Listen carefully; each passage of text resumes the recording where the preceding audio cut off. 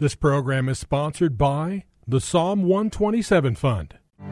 For Zion's sake, I will not keep silent. For Zion's sake,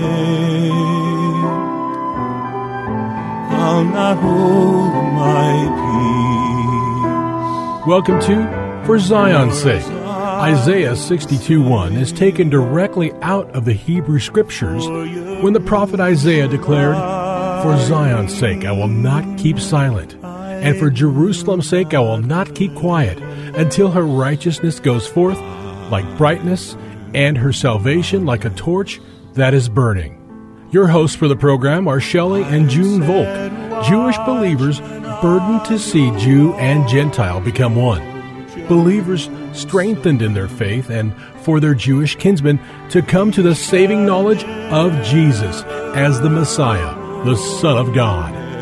Bless the Lord. Good evening to you and welcome to For Zion's Sake. We thank you for joining us. We're the Volks. My name is Shelley. And my name is June. Hi, everyone. It's good to be with you as we begin another week of broadcasting. The subject for this week is having a one-thing mentality. And I'd like to go back, Junie, with you to see how things were in our life almost 50 years ago. We were enjoying life. We were happily married. We had 3 wonderful children. We had a house in Connecticut. And I had been doing very, very well financially. For the prior 15 or so years, I was in Wall Street. I was a manager and a vice president of a brokerage firm. And for most of those years, I was a stockbroker. And as a broker, I advised my investors of the need to diversify their investments. For example, they should own bonds as well as stocks. They should own stocks of companies in different industries.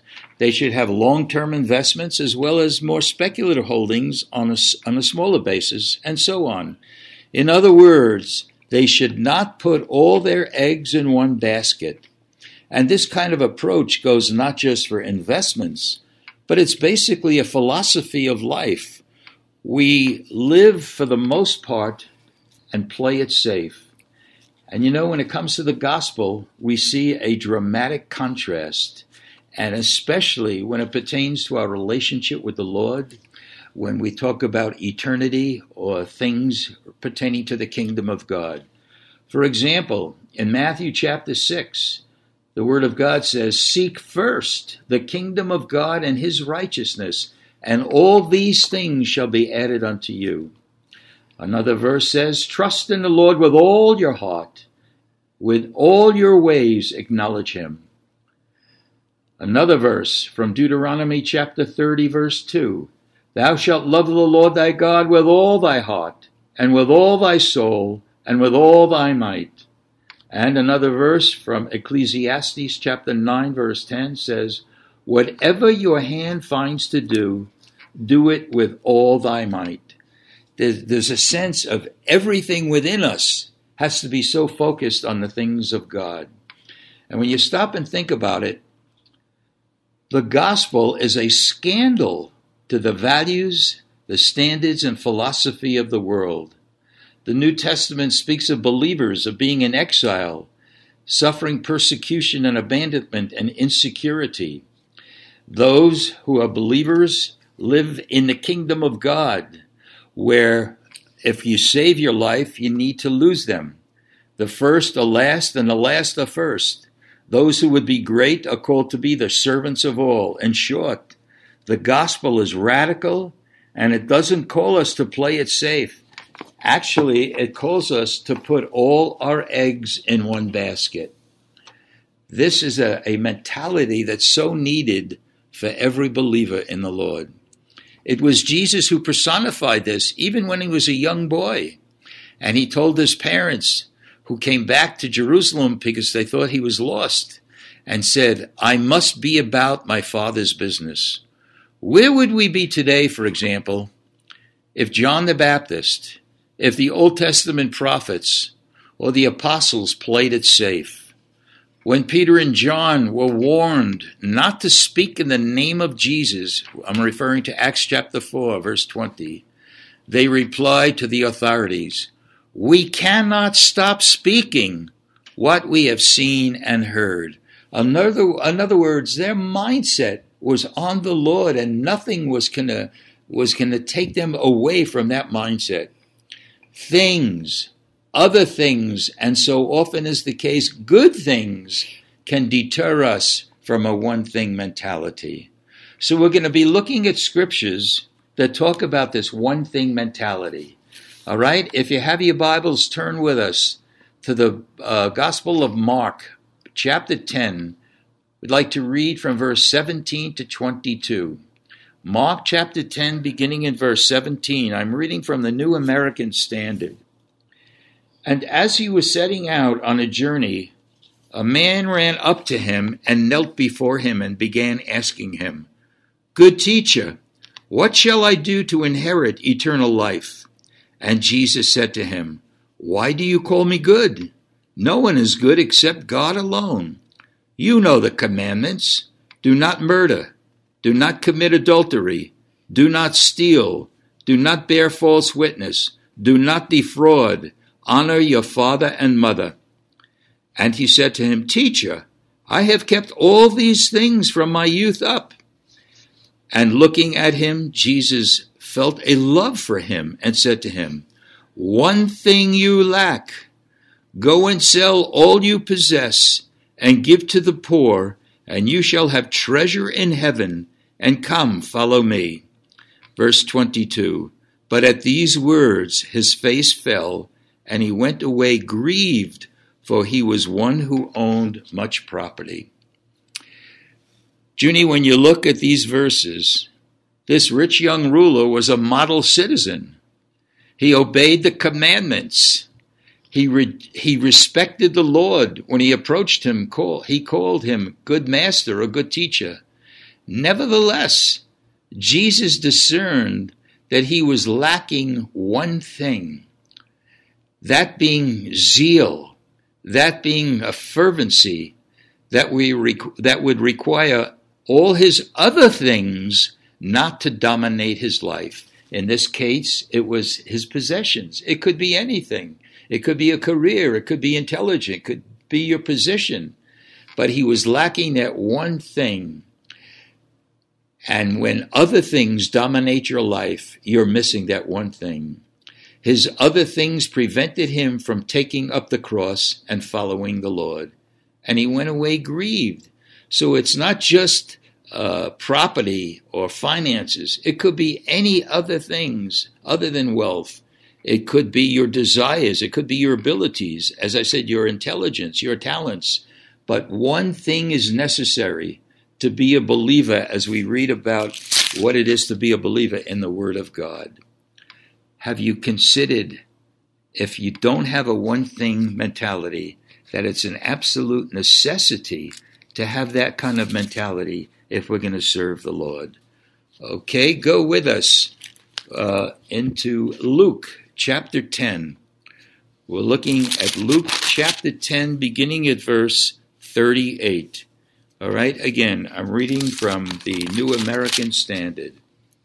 Luke chapter 10, beginning at verse 38.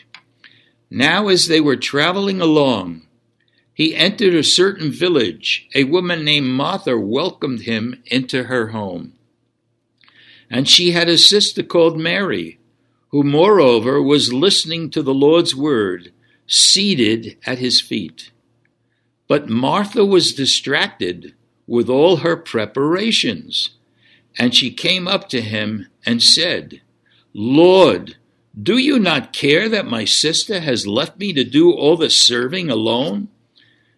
Then tell her to help me.' But the Lord answered and said to her, 'Martha, Martha, you are worried and bothered about so many things.'" Verse 42. "But only a few things are necessary, really only one. For Mary has chosen the good part, which shall not be taken away from her." I want to say from the beginning that God, of course, is not against serving. In fact, the greatest position any of us could have is to be a servant of the Lord. But it was apparent to Jesus that Martha was encumbered and about or distracted with all her serving and complained to Jesus. In other words, if we serve, similar to some of the verses I read before, we should do it with all our heart, out of a desire to serve and not be encumbered by being a servant. I see it a little different in that Martha put her sister down at sitting at the feet of Jesus. And as Brother Andrews teaches us in his book, The Presence of the Lord, that serving doesn't interfere with us being in his presence, but many times can draw us into his presence. So I think what the Lord was trying to point out to Martha was that being busy with things that are about his Father's business wasn't the problem, but that Martha should enter into the Lord's presence in her service to the Lord. And that's very big because we're told not to be lazy. We're told not to figure out things for ourselves, but to give the Lord all and be the servant of all, which you actually read in your introduction. It's really true. No, it's a good point, Junie. God always looks at the motive of a person. And if our motive is right and Christ-like, to be a servant, bless the Lord, we should all be servants.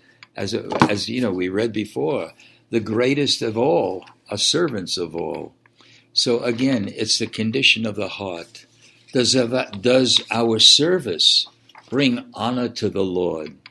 The word says, whatever you do, do it to the glory of God. Our doing must come from our being. In other words, the doing and the serving is really a reflection of our heart's condition. If we do not have a one-thing mentality, we're going to find that circumstances, external situations will then rule our lives.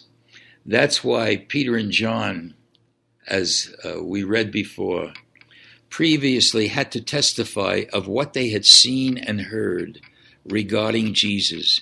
Even though they were threatened, the circumstances did not stop them from being witnesses. Again, and how often, what I'm thinking of, Junie, is the fear of man comes in and we don't function with a one-thing mentality.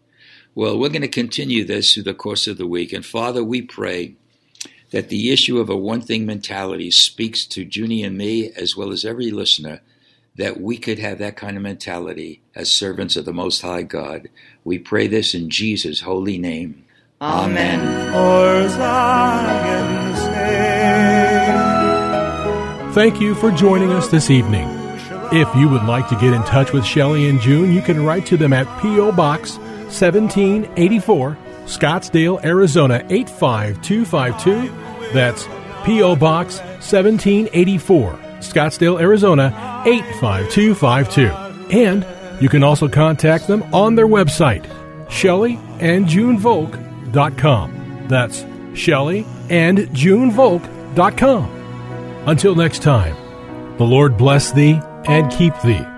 The Lord make his face to shine upon thee and be gracious unto thee. The Lord lift up his countenance upon thee and give thee peace. This program was sponsored by the Psalm 127 Fund.